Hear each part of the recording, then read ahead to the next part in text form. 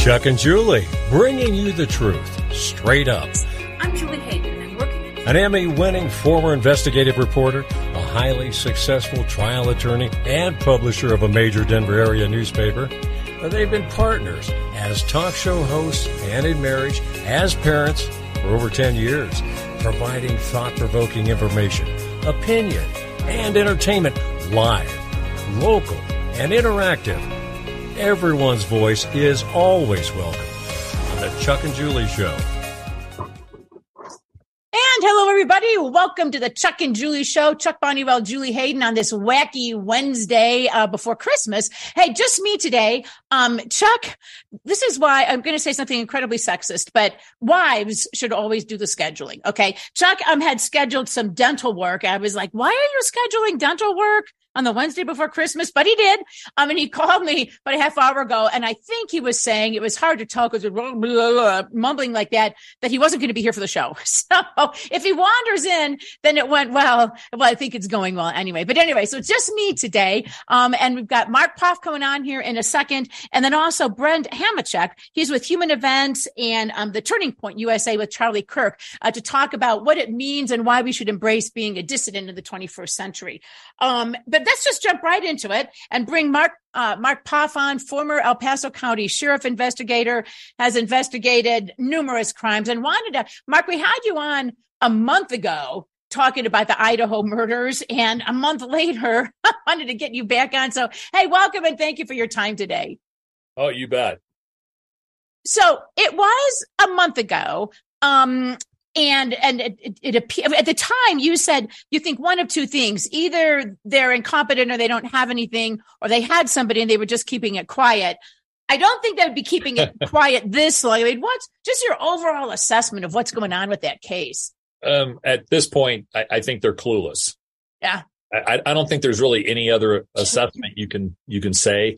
And when the chief of police, I sent you that email. Mm-hmm. When you do a public announcement like that he did the last day or two, trying to address the fact that people have concerns that they're incompetent, it pretty much means, whenever somebody says in public, hey, I'm a great guy, or, I know what I'm doing. Trust me, right. I'm from the government. Right. That's when you don't trust them. And, he made some statements in there, and I was very concerned about what he didn't say, but he said, combined, we have 94 years of experience. Like, that was something impressive. Right. And it's not. That is actually very not impressive. Right. He said combined, which means, okay, so you have the chief of police. What is he? Probably 20, 25 years? Yeah. So they're adding that. Then you got the captain. Okay, that's another 20 years. There's 45 years. So now he's saying amongst all the investigators, they've got 50 years of experience. Well, how many do you have? 6, 7 investigators? So that, and again, I always say, I used to be an avid scuba diver. Right. And whenever you go out on a dive ship, I don't know if you're a diver or. I'm a scuba diver since I was 12, actually. Yeah. So they'll ask you, how many years have you been diving? And they go, wait a minute. I don't care about how many years you've been diving. How many ocean dives have you done? Yeah. And that's really the point. I don't care that you've been certified. Like you just said, I've been certified since I was 12. Yeah. Well, when was the last time I went? Right. Yeah. When's the last time you went, and how many times have you gone on an ocean dive? So my question would be to this old chief of police of Moscow PD, how many homicides have your investigators actually investigated? I can tell you very clearly in my career as a detective with the El Paso County Sheriff's Office, I've investigated about 80 homicides over 10 years. Okay. So that you can say, oh, Mark's got pretty good experience. Right. He investigated 80 homicides.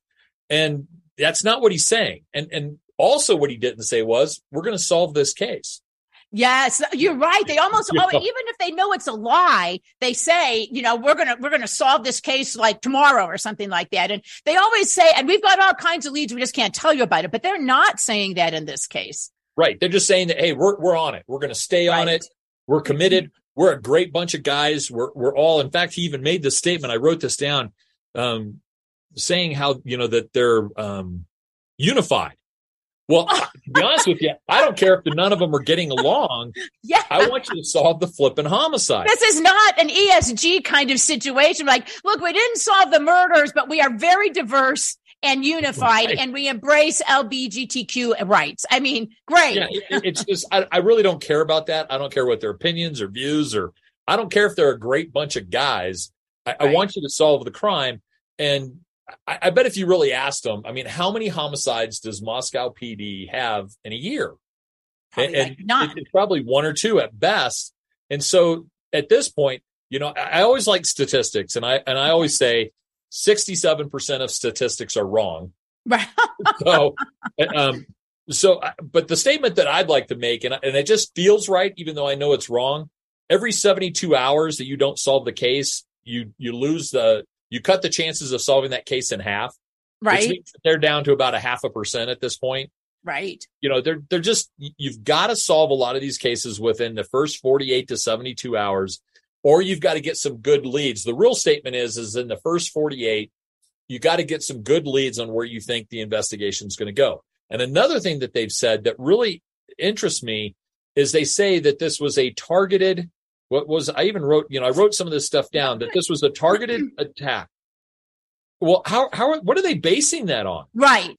And the parents, and it's one of these things. And, I was a cops and crime reporter for 30 years, and I understand what a mess it can. We'll talk about the Ramseys here in a second, but yes, what a mess it can get with a complicated scene, because you've got everybody and their mother is speculating. You have people getting leaks. You've got the parents now talking, and each one of those persons has maybe a little piece of the puzzle, but it gets like apparently this white Hyundai that they found from somewhere unrelated. Now, the dad was saying, well, my daughter's wounds were the worst. And then you've got the coroner. I mean, everybody's kind of saying stuff. But I think you're right. I mean, the reason I think that if they're not solved in the first 48 hours is because there are just not many clues there. If there are clues there, you go follow them and you solve it. If there are not, for whatever reason. So my question to you is, one of the things we talked about last time is you mentioned that doing the DNA, this is probably a very, sorry to be graphic, guys, but bloody scene. And you probably got a lot of commingled DNA. But a month later, wouldn't you expect some of that to be kind of done, or is that not realistic? Within a month, I mean, normally the answer would be no. On a regular case, let's say a non-homicide. Well, I guess we should only be talking about homicides. And let's say you turn in 4 or 5 items from a homicide scene, and you say, here, I want you to prioritize this, and then come back and tell me, what I have. They're going to have it within a month. In this case, I hope, and see, I can't really talk from experience because I worked for, El Paso County. Our solve rate was in the high 90s. Right. Solved a great deal of, I can't speak from experience from being incompetent. Ooh, I love saying that. So I don't know what they're doing. I know what they should be doing, and I hope they're doing it. But the state police should have the lab, the forensic lab. Somebody from there. Portion of this. But the detectives, one of the jobs that they do is they prioritize and say, look, I want you to do this first. Right. And here's, and I don't know if they did this. I thought I heard someone say that they did bagging of all the hands of the victims. That's very critical because, and they've also said, and I'm assuming that the statements that are getting out are true. A lot of times they will fight, especially with the knife attack. Sure. And again, I hate to be very specific about this. When you get stabbed, you grab their arm. I mean, it's just, you're going to grab, unless it's a complete attack or a surprise attack. And they said that one of the girls fought. So her fingernails should have DNA of the attacker. There's been plenty of time to get that process. Now, they're not going to answer any of those questions. If you said, if you went to the chief and said, hey, have you processed the DNA from all because they clip your fingernails. Have you processed all the DNA from that? He's going to say, well, I can't talk about that. Right. Well, if this individual who committed this crime, or individuals, I mean, we don't know if it's 1, 2, or whatever. What if they have no criminal history? So then they're not in the system. You've got a DNA, but yes, you've got DNA, but it's not going to pop up anywhere. Right. So it could take a while for the DNA results. And again, with like John Bonet, there's hundreds of items of evidence that they've never tested for DNA at this point. So you've got to ask yourself, did a lot of the Boulder PD guys move to Moscow? Yes. So I'm very confused. And the dad said something, if you don't mind me kind of changing. No, go ahead. I did a little research today, and he says something that really surprises me. as a homicide detective, there's two things, I've been to numerous autopsies. There's two things that the coroner always has to give you, and you don't leave until you get these two items. Usually you get more, but you got to get the manner of death and the cause of death. Right. Now, most people are not working in the industry of a homicide investigator, so you don't know all the jargon in the legal terms. Right. Dad said in an interview, he made a statement that their points of damage don't match. And there was a statement of means of death, and there's no such thing as means of death. Now, obviously, the cause and manner. The manner of death is homicide in all right. four of them. And the cause is like shooting, falling off a cliff, whatever. Something. Right. I think what he's alluding to, and he said in this interview, and it's obvious to me that they told him to shut the hell up. Right. Because he said, I don't like them saying that I'm leaking or calling me a leaker. He goes, I've paid for the right, and he talks about how he sent his daughter off to get an education and she came back in a box. So he's obviously pissed, which I understand. Right. I have a daughter, but he says something to the effect, about their damage doesn't match. I'm assuming, and again, speculative, just like everything else we're going to get. Right. If this doesn't get solved, there's going to be websites and podcasts and everybody's speculating as to what happened, whether it's a Mars attack or whatever. But it sounds to me that he looked at her body, because he said that they gave her back, he got her back in a box. And I have to tell you, as a dad, I would want to see my daughter. Yes. And he probably did that very privately. And so, and a lot of times with after autopsies, which this is a very brutal thing, right? They sew them back up, but they don't do it like a regular surgeon would because they don't care. Right. And it's very rudimentary. They don't. So I really feel sorry for the dad having to see that, but he probably saw numerous stab wounds because he didn't release how many stab wounds or anything like that. And they've said in other releases, and I hate speculating from all these releases, that one individual had massive more injuries than others. And I told you in the last time I was on, if they think it's targeted, then one person should have a lot more injuries. And I think they've said that on the second level was where the couple was, the young kids. Right. And then the two girls were in the third floor. That would make sense if he was targeting someone specifically on the third floor. He's got to go in. If he came in the back, and I'm assuming this because they said that they started doing stuff in the backyard or whatever. If they came in there, they were probably going to have to fight those two. Because think about it. You're sneaking in a slider, probably not going to go well. You wake up the kids in that room, so you have to kill both of them. Then you go upstairs. I would have to assume if he knew by going upstairs, had he been in that house before? Right. You would have to, I think we can make a number of assumptions that now, how well did he know him? It seems like this was a party house, so it's entirely possible. Now that's a headache for the cops that probably dozens of people had been in the house. And tons of trace evidence. Right. And all kinds of trace evidence, but it does seem like you're right. So they knew how to get in, and they didn't go downstairs. They went upstairs, and you would normally, so they were clearly looking. To me, it seems to suggest they were looking for something. And you're right. It makes sense because we have heard information that one of the bodies had more severe injuries. On the other hand, you could also say maybe that person fought hardest. You never know. Correct. Let me ask you this. So you've been in homicide investigations. What must they be doing all day? Do they just walk in the morning and look at each other and say, you got anything? No. They're probably getting all kinds of tips and stuff. No, what do you do at a point like this? Because I get your impression, incompetent or not incompetent, they don't seem to have much of anything really. Right. And all these tips are coming in because the police chief in his statement even talked about all these tips. Right. And with a homicide, you investigate, you follow every lead, every tip, especially if it's unsolved. Right. So I'm hoping that they're sitting down and each agent or officer is going through these tips to see if any, calling people back. And also the number of individuals, you don't want to leave any stone unturned. Right. So, we have the video, and this is kind of embarrassing. They're getting a lot of their video from community members. I'd heard one that they went through this video themselves for hours to find, this one part. The cops should be doing that. They should be gathering all this video Right. And they should have 2 or 3 detectives going through. And I know it's tedious and it's going to take forever, just like with all these tips going through everything. But you have to do that as law enforcement. So it really looks bad for them right now. And then bringing in the FBI, maybe this is my own bias or whatever. I kind of wonder about the FBI these days. They don't investigate homicides. They go after previous presidents. That's what they're titled. That's what they do. So, exactly. If a Trump were involved in this, that would have had a case. Well, and actually, that on a serious note, it's also my sense, because I've again covered a ton of these. I think where the FBI is really helpful is chasing databases, phone things. I mean, they have the resources to chase that down. The FBI agents, from what I have read or covered, they're not the ones knocking on the doors asking people for stuff. Okay, well, hopefully not. And I started writing this all down.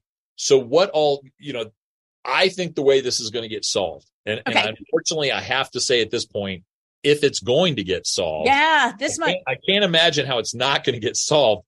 But, John Bonet, but that was such a cluster right at the beginning. Right. And we can have that conversation. But so I wrote down all the digital evidence that they should have. That, if they know what they're doing, and if they don't, they need to call me because I can tell them how to do this. Right. They should have already done a geofence. And we've talked about this on that house. Was what cell phones, through social media or whatever, was pinging from inside that house, an hour before, hour after. Right. Tower dumps, which is there should be at least 9 towers, 3 towers for each vendor that could have provided service to that house, maybe less than 9 towers. Every phone that pinged off of that tower or those towers during those 2 or 3 hours, it's going to be a lot of numbers. But, if I get like the neighbor's phone, it's the neighbor. Get that off the list. It's and their so phones, throw that down. Cell phone dumps. So they should have seized every cell phone from the victims. And I jokingly say, they used to talk about fingerprints and DNA solving all these cases. On a lot of cases, look at the last person that texted them or called them, and it'll be a text message saying, I'm going to come over there and kill you. Well, that's probably your person. So that's right. Getting all the information off the cell phones of the 4 victims, get their cell phone records. You can do that as well. And then like this Adam guy or whatever, they say, oh, well, we've already, said he's not a suspect. Did you go through his phone? Right. And then you just start, and that's the kind of thing, again, where I'm sure they have all the help they need. I mean, we actually have a question about that, but you're right. And then you just start looking for a pattern, basically, right? Anything that pops up. So social media. Yeah. Go through everybody's social media, computer forensics. I saw monitors. I didn't know if it was computers of the other students, like the 2 in the basement, every computer that was in that house, they should try to see if they can get a warrant and go through every those. This is one where I think they have just totally failed. Okay. I think it's obvious at this point is surveillance cameras. There's ring cameras, there's surveillance cameras everywhere. So, the food truck video popped out, and other things like that, is credit card receipts and things like that. So there's a lot of digital forensics that could come into play on this. And I think at this point, that may be the only thing that actually solves the case. I mean, either that or I mean, if I've got to assume they have some DNA evidence, and you would, I mean, and maybe somebody, pops up. I would say by now, if they haven't popped up, maybe the person isn't in the criminal database, which is understandable. But that person pops up someplace else and it causes them. I mean, you need that. And then you get the DNA, then you get the fingerprints, but I got to go with you. I mean, and I wanted that you got to wonder if it's going to be solved at this point without luck, basically. Right. What about competence? So I know, cause you and I have talked a lot about the John Benet Ramsey case, and I mean, that was completely mishandled from the beginning. And I think no evil intent. I think they were a little bit intimidated by the Ramseys. I think it was just a cluster, frankly. And I think everybody thought everybody else had done something. But then I do know, because I had a source who was in Denver homicide at the time, and they immediately called, and Boulder said, no, stay out. This is our homicide. And they apparently told that to the FBI too. They said, we got this. I mean, which it exacerbated the incompetence before, in the first few hours. Yeah. Boulder will not hand off the case. That's right. Point. Right. And you got to ask yourself, why at this point? It's sheer embarrassment and arrogance on their part. And I don't know if you read the article a week or so ago where they brought in a new chief of police. This is my understanding. He did some kind of internal audit and found out that there was a detective that was not following up on leads. And as it come to find out, some of these individuals, I think, worked on the John Bonet case years ago. And some of them got demoted. But see, that's the whole mentality of law enforcement, is this brotherhood, which we can't use that term anymore. Whatever would be the right term. They don't want to tell you where they make mistakes. They don't want to admit that, because why don't they want to solve it now? There's hundreds of items that were seized at John Bonet's house that were never tested for DNA. Yeah. And at this point, what do you got to lose? Right. Exactly. So why would the DA right now, the DA of Boulder and Polis, and the attorney general for the state of, Weiser, why are they just saying, well, what's the big deal? Well, let me tell you what the big deal is. There's a murderer out there. I mean, they could have died of old age by now, and nobody seems to care to want to test this stuff. And I saw some of this in the Tom Clements case. Oh, yeah. Where Governor Hickenlooper knew that there was other people involved in the assassination of Tom Clements. Right. We knew who they were. I've never worked on a case where we had a confession of one of the conspirators who told exactly his role and who else was also involved. They don't want to know. On video. And they still don't want to prosecute. So, well, look at the Sean May, right? The Adams County DA who was murdered, right? When covering this case and through some information way back when with you too, we found out that there was a guy in prison who essentially told them who did, and when you ask the Denver cops, did you guys ever follow up on that? They're like, no. I mean, and that is another baffling thing. And you got to wonder if maybe that is starting to go on here. At a certain point, you're right. The Boulder police would just as soon have it be unsolved than they would to pursue things. And shoot, you could go through case after case. I remember at Columbine, the Jeffco sheriff was totally trying to smother the information that they had Harris and Klebold were kind of on their informant role as well, and that they had them under investigation, right? I mean, so you got to wonder if maybe something like that is going on, that maybe initially some mistakes were made and they just going to keep floundering around. Right. And they don't want to expose the mistakes. They obviously did not follow Locard's principle. When you look at that actual crime scene, so many people went in. Yeah. Completely contaminated. You want to minimize, and we used to run in this all the time at the El Paso County Sheriff's Office, where all the supervisors, whenever we had a high profile or an interesting homicide, all the supervisor would show up and they'd want to be escorted through the crime scene. Yeah. And it's like, well, with Locard's principle, which states that every time somebody goes into a crime scene, they're going to bring some trace evidence in and leave it. Right. And they're going to pick up some trace evidence and take it out with them. So the whole goal of this is to minimize who goes into that crime scene. Well, that house is almost like a flipping museum right now with the number of people that have gone through it and stuff. And now they're taking stuff out, which I just can't. Like I said, you got to wonder. I mean, that was the case with the John Benet Ramsey case, right? Where rather than immediately sealing the house, separating the parents, interviewing the parents, all of that, the Ramseys are holding their church. I mean, without going into who may or may not have done it. I mean, it was completely, and by the way, the Boulder cops never got around to searching it. I mean, that would seem to be scene number one. I mean, clear the house, search it. And I got to wonder if maybe that was a thing here too, where somebody inexperienced comes in, finds this, goes, holy crap. Yeah. Right. And everybody comes rushing in and friends are there. And it was just a cluster.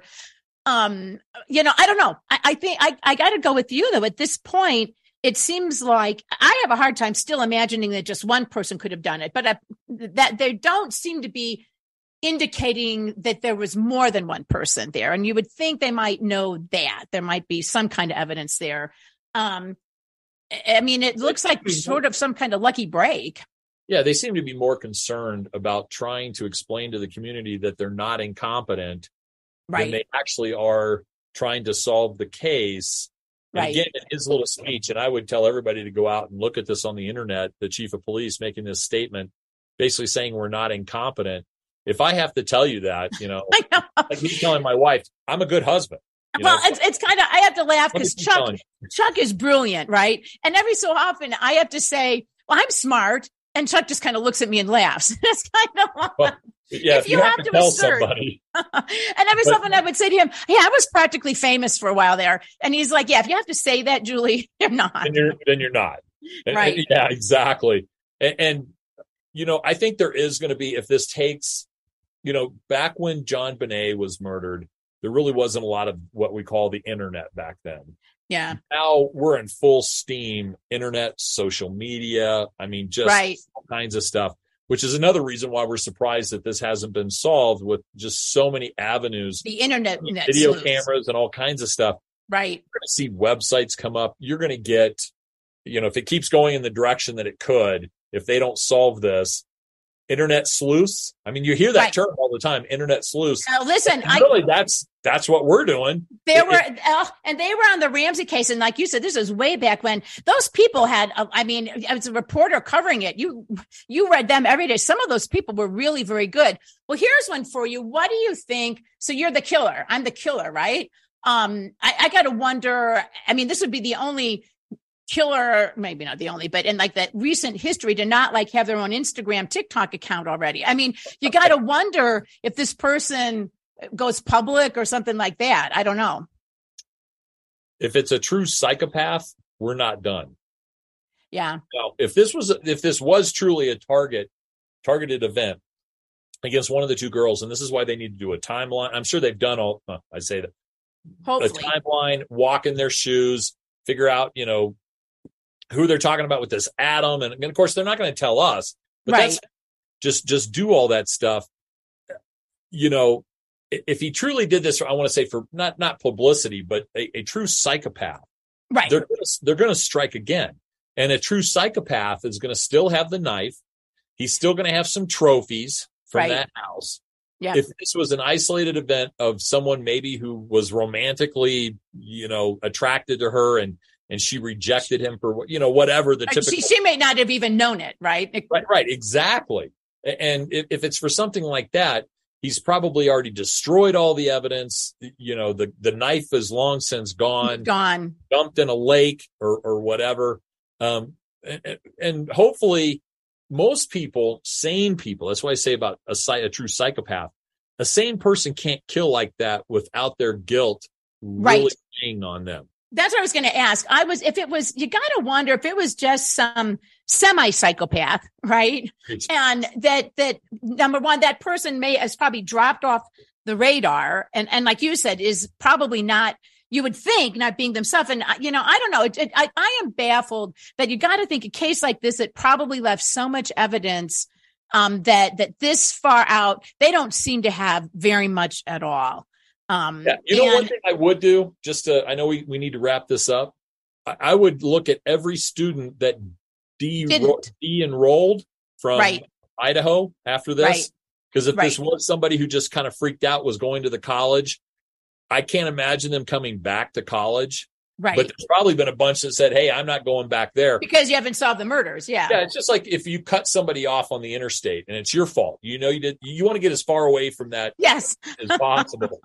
It's the same thing here. So if this person is someone who truly guilt is, they just went crazy that night or whatever, they're probably disenrolled from the college or whatever it's called. And then they've moved away and they're going to try to get as far away from that college as possible.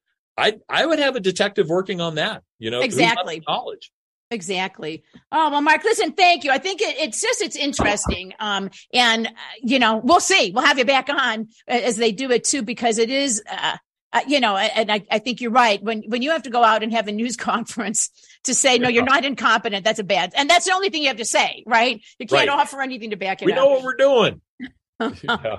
All right, sir. Thank you for your time. Have a Merry Christmas. We'll talk to you soon. All right. Thank you.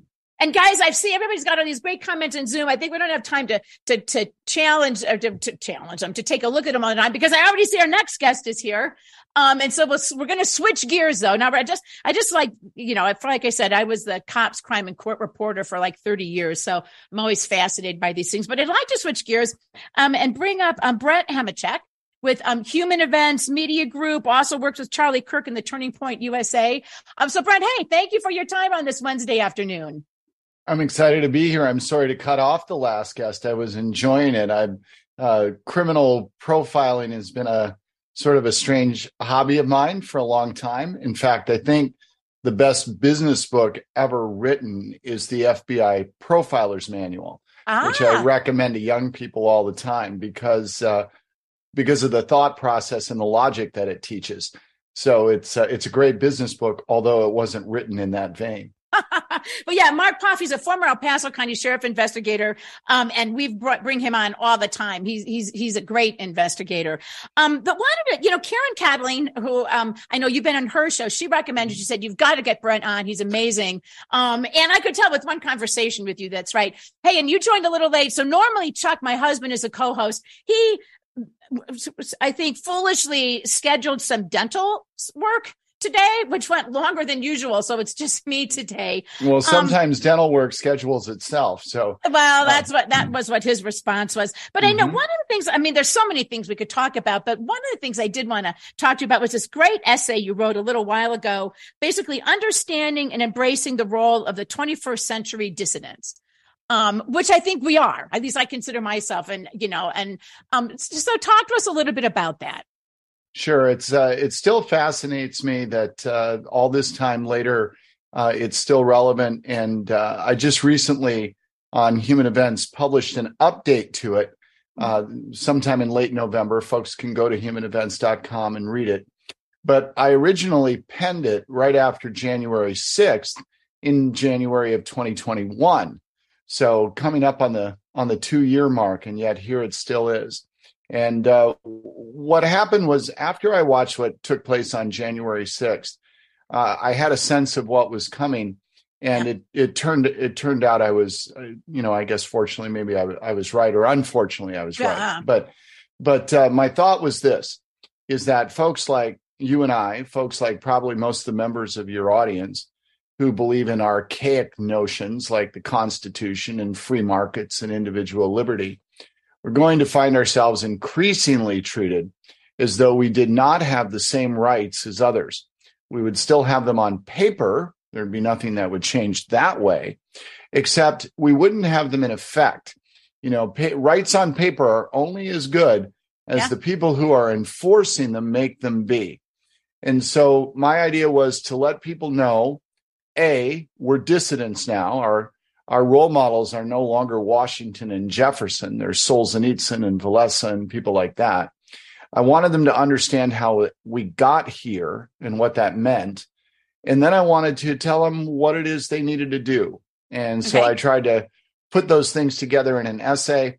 At the time, it was too lengthy to publish on Human Events. Our standards were different than they are now.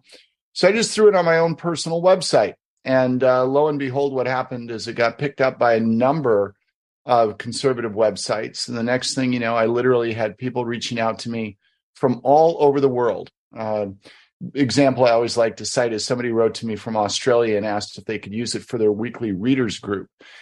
So I thought that was wonderful. And I wrote back to I think I got over 500 emails on it, and wrote back to every single person. Wow. And, but that's the gist of it, and that's the origination of it. But, and I highly recommend everybody read it, because I did, and I thought, I found it encouraging, because it's like, okay, yeah, you've put a word to what we are. We are the resistance, but we're not this, but we're dissidents, and to think of ourselves sort of historically in that way. Well, let me ask you.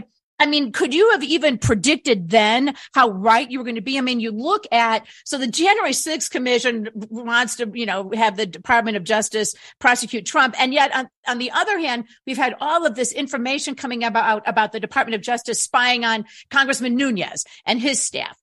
We've got the Twitter files. Now we got the Pentagon. Oh, you'll be pleased to know the FBI, though, says these are just conspiracy theorists spreading misinformation, the Twitter files. Did you have, we knew it was bad, but even I didn't think that the FBI would be actually paying Twitter using our tax dollars to spy on us and surveillance us and censor us. Could you have even imagined that, or could you? Yeah, I don't, I'm new to your audience, so I certainly don't want them to think me vain. But yes, I could imagine it. That's why I wrote the essay. And it's not because I'm particularly bright. I think it was fairly obvious. And the reason January 6th was so important is not because of what it was. It wasn't an insurrection. I mean, if it was an insurrection, it was led by F Troop. Right. I mean, that's just sort of silly, right? And I think, and FBI informants. So right. I mean, if anybody thinks it was an insurrection still today, I liken them to sort of being a bedwetting idiot. I mean, it's just obvious it wasn't an insurrection. The reason it was so important, and I'll refer you back in history to the famous line from William Randolph Hearst when his reporter in Cuba sent to cover a civil war there was letting him know there just wasn't much going on. And Hearst famously wrote to him and said, "You give me pictures and I'll give you a war." And what January 6th did was provide images pictures to the totalitarian structure in this country to be able to turn to people and say, look at these pictures. These people are dangerous. Right. And we're going to have to take some very, very severe steps to control them. And we're going to do it for your own protection. Yep. And that's exactly what they did. And that wasn't hard to see coming. And everything that's happened since was predictable. Right. And it's not going to get better anytime soon. I republished this essay because a lot of people asked me to update it after the November elections because I got a lot of phone calls from people saying, wow, I was wrong and you were right. There was no red wave. And I was trying to tell people there was never going to be a red wave. People get fooled by proximity. So they look at the last couple of years and they say, oh, look how bad this has been. You know, everybody's got to see how bad this is. And they're going to go to the polls and they're going to reject this. What they didn't understand is they didn't stop to think that the last 2 years have been the natural next step from the previous 100 or so. We didn't get here in a blink of an eye. We got here through a long string of cause and effect. And we've been marching towards collectivism for decades. And so the fact that we had a greater level of collectivism over the last couple of years wasn't going to reverse the nation. They asked for this. Right. Clearly, Americans asked for this. There's no other way to say that. And, you know, we sold them the rope to hang ourselves with over time. And so, yeah, there was never going to be a red wave because you don't reject in mass something you've been voting for over 100 years. Well, and then the Democrats, just to make sure of things, institute election policies and procedures and, you know, emergency things too, that kind of are the icing on the cake. Well, you know, to your point, we were talking about this our last show. I said, and I want to get into what you think as dissidents, what do we need to do? But I say a lot of it is we just have to be, you know, you want to get tired and you want to say, I just don't want to deal with this anymore, but we can't do that. And I'll use an example. I have a friend. So in Denver, we're a sanctuary city, right? And over the past couple of weekends, they've received hundreds of illegal immigrants, most of them from Venezuela, right? Now, the Denver media didn't want to talk about this. And my friend said she lives in a little nice neighborhood in Denver, went to use a rec center with the two girls to go swimming and was told the rec center was closed indefinitely because it was full of illegal immigrant Venezuelans. And her 7-year-old daughter said, are they using all the swimming lanes? And the lady was like, and she's like, what's going on with that? Today, I have a son and we were at this little urban air defy gravity place. And we were talking about our utility bills, right? Our heating bills. And this mom said, why is the price of natural gas going up so high? And now this is an educated, you know, I don't mean to, she's a bright woman. And I'm kind of like, are you not paying attention? Have you people not been paying? I mean, what did you think was going to happen when we opened the border? What do you think was going to happen when we cease any and all energy production in this company? And they're like, God, you know, it's just, they just hadn't noticed anything. Right. Well, look, people might be political animals by nature. It's one of the great, you know, debates between philosophers and political scientists for centuries. We might be political animals by nature, but we're not necessarily political. So we have a nature that wants us to, you know, being political. You can think of the things you do in your office or in your own family, right, and those sorts of things, those maneuvers. But that doesn't translate into saying that we want to go into the public square and get involved in things.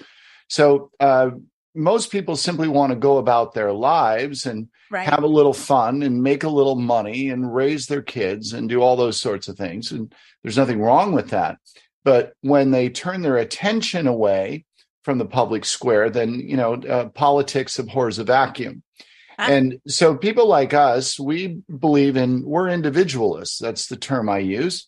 And as individualists, first of all, group action is almost foreign to our nature. We're individualists. We like to be individuals. Secondly, we don't want to take control of anything or anybody. Right. So when we step away from the public square, the vacuum gets filled by people that do naturally form in groups and who do want to actually take something away from others. Right. So we've surrendered that space to them for a very, very long time. Again, none of what has happened in the last couple of years is new. It's next. There's a difference. They start with the same two letters. They're two very different words. So it's not new. It's just next. And next isn't done. No. And do you think, did Trump sort of, the way I put it is he kind of red pilled, I think, people. And I think their hatred of him. Do you think I do? But do you think that it escalated and it kind of, or it had it just already by nature reached a tipping point, do you think? Well, we had a number of things that happened that have sort of accelerated the process into where we are now. In the essay, I mentioned the January 6th incident. I mentioned the pandemic, which allowed government at all levels to impose authoritarian restrictions on people's rights. And then I mentioned the mishigas that took place in the 2020 election that set people on edge, caused them to lose faith in the system on one side and realize they could take control of the system pretty effectively on the other. So all of these things came together at a critical time, right? You have three really genuinely huge events, all of them happening within 24 months of one another, and a couple of them happening within a few weeks of one another. And so that's an accelerant, right? So there was already a fire, but those were accelerants to it. In terms of Trump's effect, there's a lot of different ways to look at Trump's presidency. One of the reasons I'm on your show today is because in March of 2015, I was able to predict before he declared that Trump would likely be the next president. And I did it in public. But I didn't do it because I was trying to place a long shot bet in Vegas. I did it because at the moment the country was in, and given who he was, and given his ability to at least momentarily break up the two political teams in this country, it was very clear there was a path to victory for him that existed for no one else. And he was able to ride that path, walk that path, and do it successfully and get elected. After that, his presidency is kind of a mixed bag. In terms of success. If you want to talk about some negatives, and I think it's worthwhile, he was probably the worst personnel president in history, or darn close. People talk about what a great businessman he was. Well, he didn't spend a lot of time in HR. No. And he made a lot of bad hires, and he stuck with a lot of bad hires. And so he was poorly served by the people around him. Right. And, and then there was another very simple problem. Everybody knows about his personality. And that personality was very good at galvanizing a base and firing people up and waking people up. It did do all those things. But then it wasn't able to bridge the gap in sort of, I don't know, like in a three-part concerto. He wasn't able to go to that slower second movement and bring other people into it who maybe were a little calmer, a little less willing to be open to bombastic rhetoric and so on. So he wasn't able to win enough converts while he was in office.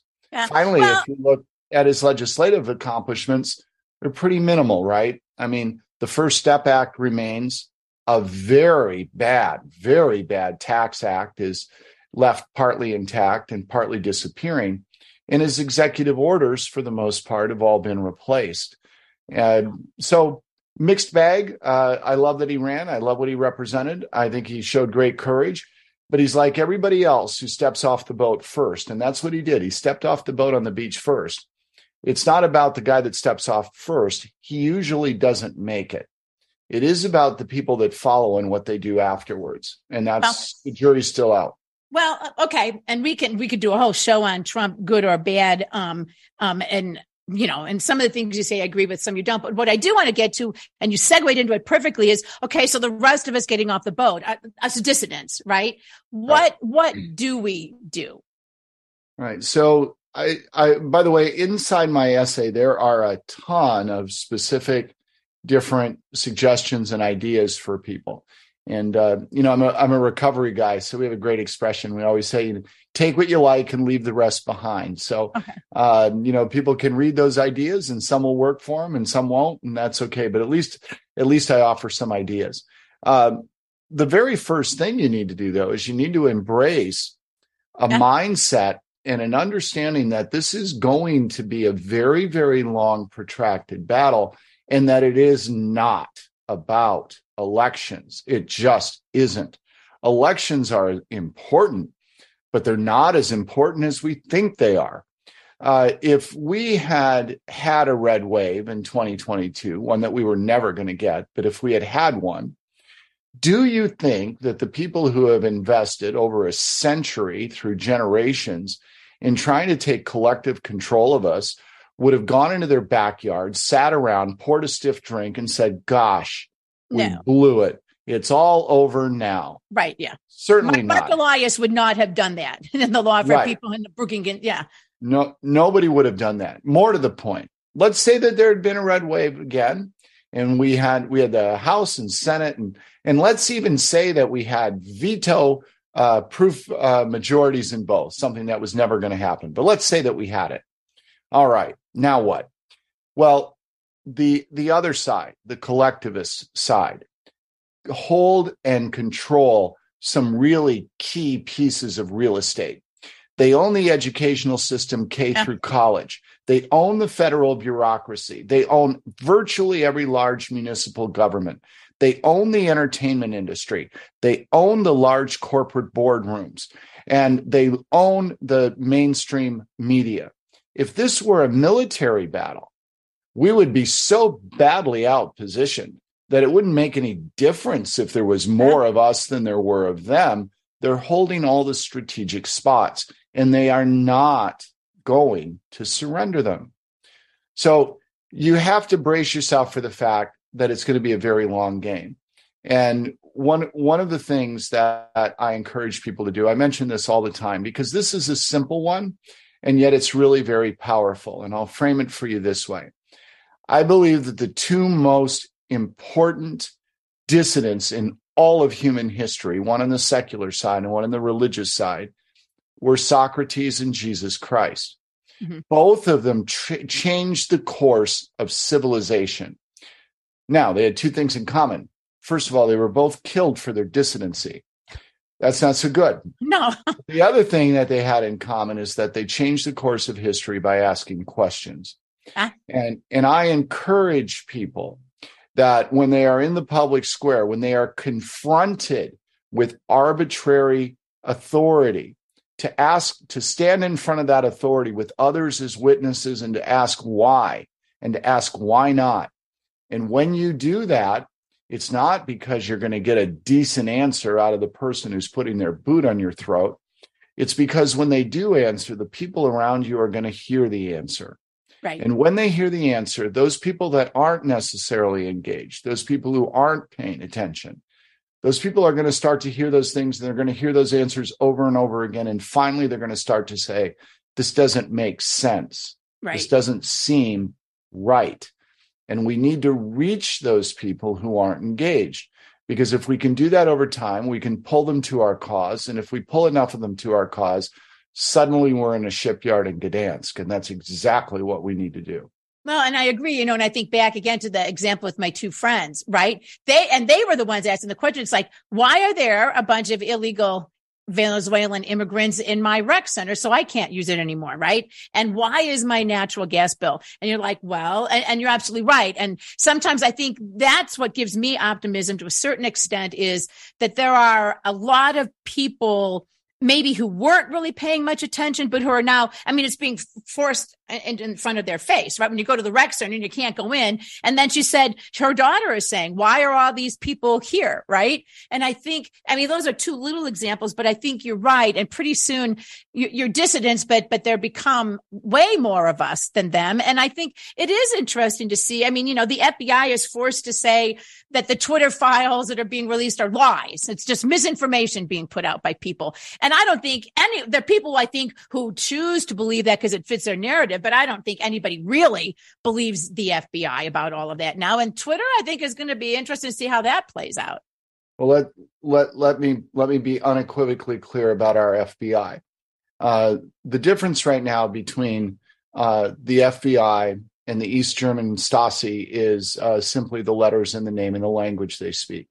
This is a federal police force that is completely now and totally out of control.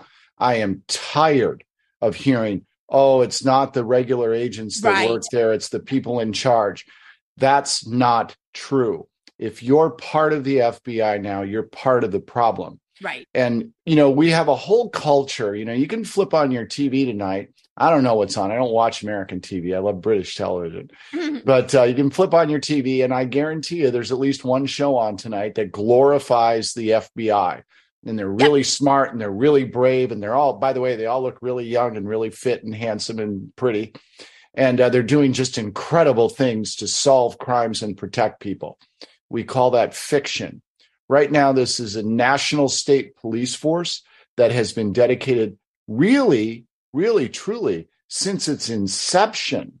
Yes. To engage in nefarious activities against private citizens. It simply has gotten bolder, and technology has helped it.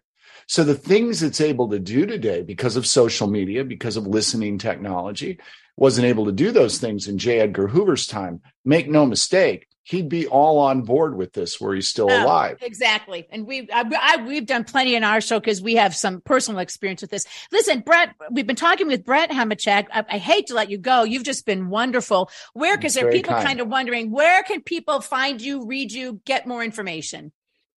Well, you can read me when I write at humanevents.com. And, I do that on occasion. I have just had the great pleasure of publishing a book that I co-authored with the late Dr. Vladimir Zelenko called Zelenko. You can buy that book on Amazon, and all of the proceeds, including my share, go to the Zelenko Freedom Foundation to support Zev's legacy and his work. He was a courageous man and made the true hero's journey. So I would encourage people to pick up that book and read it. I actually read the reviews on Amazon today for the first time, and they were pretty good. I kind of made me smile. I thought, wow, that's nice. It was reaffirming. And the last thing I would tell your viewers to do is, if I can close with a final thought, is this. Go to a website called commongroundcampus.com that my partner Felissa Blazek and I have started. And Common Ground Campus is something that where we go around the country to colleges and high schools, and we take students on different sides of an issue. And instead of debating the issue, we bring them up on stage and we have them try to find common ground on the issue. And here's my closing thought and why this is so important. Imagine this totalitarian beast that we're fighting. I'm going to give it a physical form. I'm going to say that it's in the shape of an obelisk. And at the base of that obelisk are the people who are aggressively trying to take away our rights. But up inside that obelisk, as you go towards the top, it's just loosely filled with people who might be supporting that effort, who might be on board with that effort, but not consciously and not deliberately. They're just part of it. They've just gone along with it. There's two ways to topple an obelisk. One is to push really hard at the bottom of it with enough force and generate enough inertia that you might be able to tip it over. The other way to do it is to throw a grappling hook around the top and to try to pull it down towards you. But there's a third way, and that's to push and to pull at the same time. And one of the things we need to understand as dissidents is that not everybody is our enemy. Not everybody, even who disagrees with us, is our enemy. They can be reached. So we need to know when to push and we need to know when to pull. Common Ground Campus is Felissa and our effort, our way of trying to pull. And so I'd urge people to do both. All right, sir. Well, thank you, Brad. That was amazing. Thank you so much for your time. I appreciate it. Merry Christmas. Happy holidays to you, sir. We thank you for your time. Merry Christmas. And I want to take this opportunity to say happy holidays, Merry Christmas, happy Hanukkah, happy whatever, happy Festivus to the guys, the great guys at BBS Radio, everybody on Zoom. Remember, you can catch all our shows at chuckandjulie.com. We're going to be taking Friday off. I think we'll replay the Monday show. So if you missed that with Ted Trimpa, that was great. But thank you to everybody. Have a wonderful holiday. We'll see you soon.